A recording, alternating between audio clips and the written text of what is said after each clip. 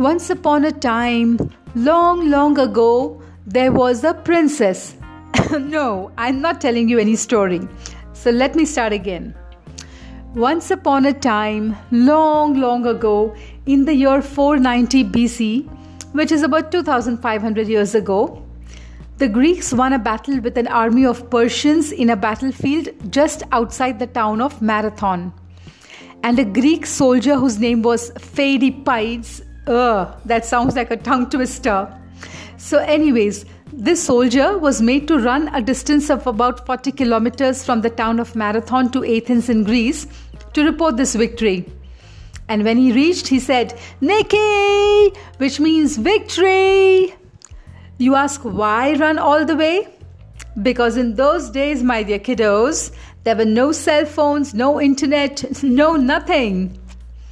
So, to commemorate this dramatic run, a long-distance race was introduced as part of the first modern Olympic Games, and this was in Athens, Greece in 1896.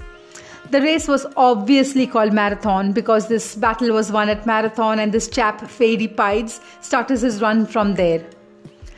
Now, the distance of Marathon was again 40 kilometers, the same distance that this chap ran to give the news of victory. Now, in that very first marathon race in the Olympics, some reports say that there were 18 participants and some say that there were 25. But nevertheless, there were 4 foreigners amongst the participants. But obviously, the Greeks were better prepared. So there is this dude called Spyridon Lewis. He was a Greek postal worker. And he won that very first marathon race in the Olympics in 2 hours, 58 minutes and 50 seconds. That's pretty fast, huh? Only 9 runners hit that finish line though. In the next few Olympics, the distances kept changing. In fact, in the first 7 modern Olympics, there were 6 different distances. There is an interesting story about how the current marathon distance was decided. In 1908, the Olympic Games were held in the city of Big Ben, London. The marathon course was laid out from Windsor Castle to the White City Stadium at a distance of 41.8 kilometers. But Queen Alexandra of the British royal family requested that the start of the marathon be moved back a little. She wanted the race to start from the east lawn of the Windsor Castle so that her children could see from their balcony. These royals and their whimsical demands, I say. So then, this increased the distance to 42.2 kilometers or 42.195 kilometers to be precise. Since then, this became the official distance of marathons. Cool. The marathon race was so well received that within a year of the first Olympic marathon, the first Boston Marathon was held the next year in 1897. This race has been held every year since then in Boston, and it is one of the most popular and most prestigious marathons in the world. It is also the oldest annual marathon. Olympics is held only once in 4 years, right? Whereas this Boston Marathon is held every year. You know my good friend Giri from college? He has run and completed the Boston Marathon and several other marathons in the US.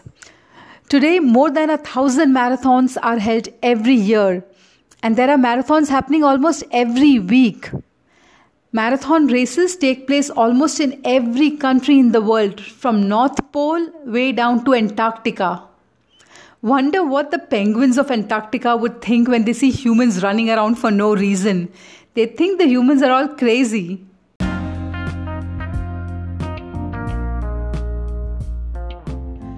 You know, for decades, marathons were open only to men. A few women like Stamata Revati had run the full marathon distance in the first Olympics, but they were not included in the official results.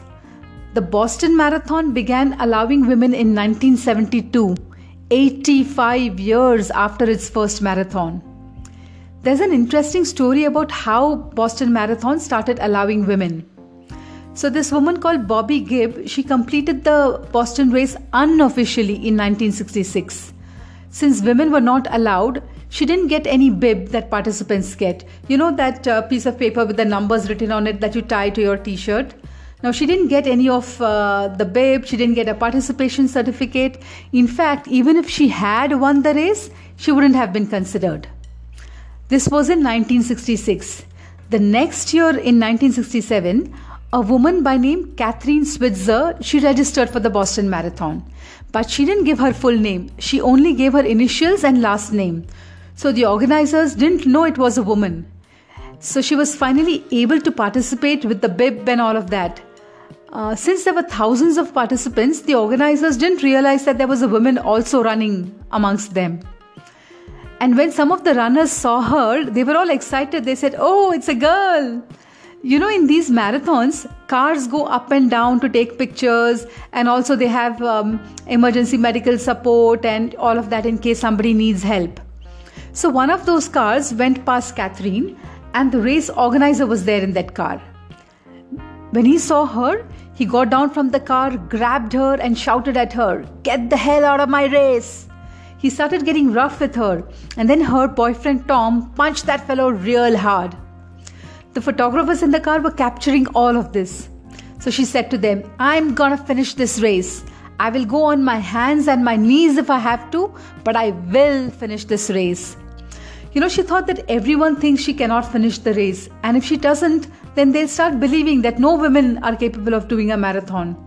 So she had to do it, not just for herself, but the sake of all the other women. And she did finish the race in 4 hours and 20 minutes. So you see, women can complete a marathon and do almost anything else. But they were not allowed to do so many things back then. I admire not just Catherine, but also her boyfriend who supported her and believed in her. So all you girls out there who want to do things that not many other girls do, go ahead and do it and show it to the world. And the boys who are listening, if your friends or sisters want to do something, support them, encourage them, believe in them. And if you know of any girl who did something that people were not allowing her to do, or a story where someone provided support, please do share with me. So, coming back to Catherine, the next morning, all the newspapers had her pictures. She became an activist for female runners and campaigned to include women's marathon in the Olympics. In 1972, 5 years after Catherine Switzer's historic run, women were officially allowed to compete in the Boston Marathon. The first Olympic marathon for women was held in 1984 in Los Angeles. And it was won by Joan Benoit of United States with a time of 2 hours, 24 minutes and 52 seconds. When I was reading up about marathons, I found out about so many interesting marathons. There is a marathon that takes place on the Great Wall of China. Not surprisingly, it's called the Great Wall Marathon. Did you know Norway is called the land of the midnight sun? In the summers, there is sunlight even at midnight in the northernmost point of Norway. And there is the Midnight Sun Marathon that is held in Tromsø, Norway. There is also a Big Five Marathon which takes place among the safari wildlife of South Africa. I'm imagining me running alongside a lion, and the lion giving out a roar, wow, and me running away and the lion chasing me. Okay, coming back. There is this great Tibetan marathon at a height of 11,500 feet above sea level. That's quite high, you know. The first Himalayan trek I did was at Har Ki Doon, and that was at 10,000 feet. This marathon is at 11,500 feet. Whoa, there's more fun stuff. There is the Polar Circle Marathon on the permanent ice cap of Greenland. Freezing. And then you also have cross-country marathons. In the Three-Lander Marathon, participants run through Germany, Switzerland and Austria, 3 countries. But here's the winner. The Intercontinental Istanbul Eurasian Marathon is the only marathon where participants run over 2 continents in one race, which is Europe and Asia. Pretty amazing stuff, huh? Would you like to know about the fastest marathons, the record breakers? So, the fastest record holder in the men's category is Eliud Kipchoge from Kenya. He completed the Berlin Marathon in 2019 in 2 hours, 1 minute and 39 seconds flat. That's approximately at the speed of 21 kilometers an hour. I just can't believe a human being can run that fast. In the Bangalore traffic, my car sometimes goes at the speed of 5 kilometers an hour. Damn! Okay, the fastest record holder in the women's category is Bridget Kosgei, again from Kenya. She completed the Chicago Marathon in 2019 in 2 hours, 14 minutes and 4 seconds. That's just 12 to 13 minutes behind the fastest man. Wow! And people thought that women cannot even complete a marathon. A big boo to all the people who thought that. Did you notice the world record holders in both men and women's category are Kenyans? In fact, the top record holders in both World Championships and Olympics are Kenyans. They are damn good runners. In fact, many a times the top 3 positions are all Kenyans. Since the 80s, about 70 to 80% of the winners in all long distance races have been Kenyans. 7 of the last 8 London marathons were won by a Kenyan. Now, even within Kenya, these runners come from a small tribe called Kalenjin. And there are only about 4.4 million of them, which is about 0.06% of the world's population. This small group of people win most of the races in the world. Research has shown that these young Kenyans, with only a few months of training, can easily outperform the world's best professional runners. Basically, it's in their genes. Their body mass, bone structure, thinner, longer legs, it makes them more efficient runners, especially over long distances. Time for some fun facts. Fauja Singh was 100 years old when he completed the Toronto Waterfront Marathon. He was the first centenarian to complete it, and he did it in 8 hours 11 minutes. He was of Indian origin but a British citizen. He did not have a birth certificate, so the record was unfortunately not officially accepted. Budhia Singh from Odisha in India is the youngest marathoner. He completed a marathon at the age of 3 years. Can you imagine a 3-year-old kid completing 42.2 kilometers distance? Whoa, that's amazing. So basically both the oldest and the youngest marathoners are of Indian origin.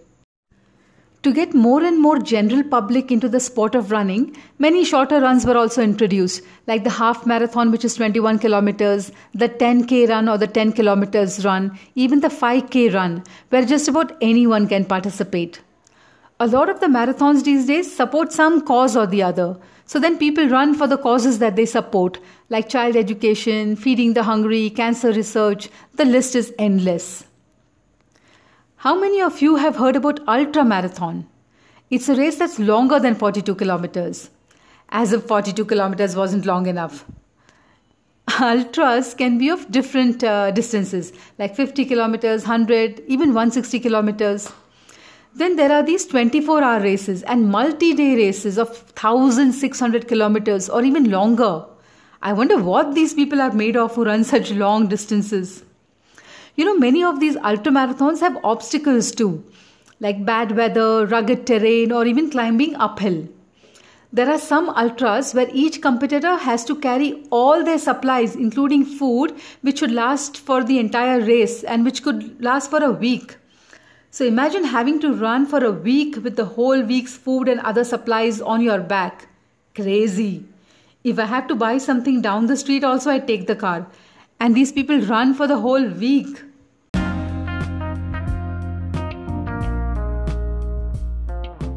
But I have to tell you, I have walked, not run, but walked 100 kilometers in 35 hours. I did that as part of the Oxfam Trail Walk with my colleagues back in 2018. After walking in the blazing sun for a few hours, I had blisters on my feet. I had lost all energy, was thirsty and tired. I was like, why? Why am I torturing myself? But when I finished the walk, the joy of having completed something that I thought was impossible was so great that I forgot all about the pain. It was an absolutely exhilarating experience. I have also done 5K runs at the Standard Chartered Mumbai Marathon, Bangalore's Midnight Marathon, and also the Pinkathon. It's super fun to ride alongside thousands of others. The energy is pulsating, the excitement gets the adrenaline pumping. If you have not participated in any run yet, you must. I know people who started running only in their 40s and 50s and went on to even complete a marathon. Anyone can do it if they put their mind to it. Of course, you need to have the right coaching for it. You know, my nieces and nephew, Isha, Vedant, Veda, they've all participated in a 5K run at the Bangalore Midnight Marathon. Isha and Veda have also done the Pinkathon, I think twice. I was a little bit, hesitant. I wasn't sure if they'll be able to finish. I thought they'll start cribbing and say my legs are aching. But I was surprised that all of them finished. In fact, they were racing ahead of me and I had to literally keep up with them. I'm so proud of all of you kiddos. There are several marathons in India too, and the one in Ladakh is on every marathoner's bucket list. It's a very scenic run passing through cold deserts and quaint little villages. There is even an ultrathon called the Khardungla Challenge of 72 kilometers. Then there is the Kaveri Trail Marathon that starts right next to the Ranganathattu Bird Sanctuary outside of Mysore. You run along the Kaveri River with verdant fields and you can even hear birds chirping. It's absolutely beautiful and serene. Then there is the Pinkathon, which is a marathon exclusively for women and girls. This happens in several cities across India. One of the first marathons in India was the Standard Chartered Marathon in Mumbai. This brings the entire city on the streets. It's the only time when the Bandra-Worli Sea Link is open to pedestrians. It's a wonderful feeling to run on the bridge with the Arabian Sea on both the sides. And one of the toughest but very absolutely breathtaking ultramarathon runs in India in the white desert of the Run of Kutch in Gujarat. The race starts in the ancient ruins of the ancient Indus Valley civilization, Dholavira. The race is to be completed in 3 days, where the runners will run across the desert. I'm sweating just thinking about it. One of the most creative marathons is the one in Auroville.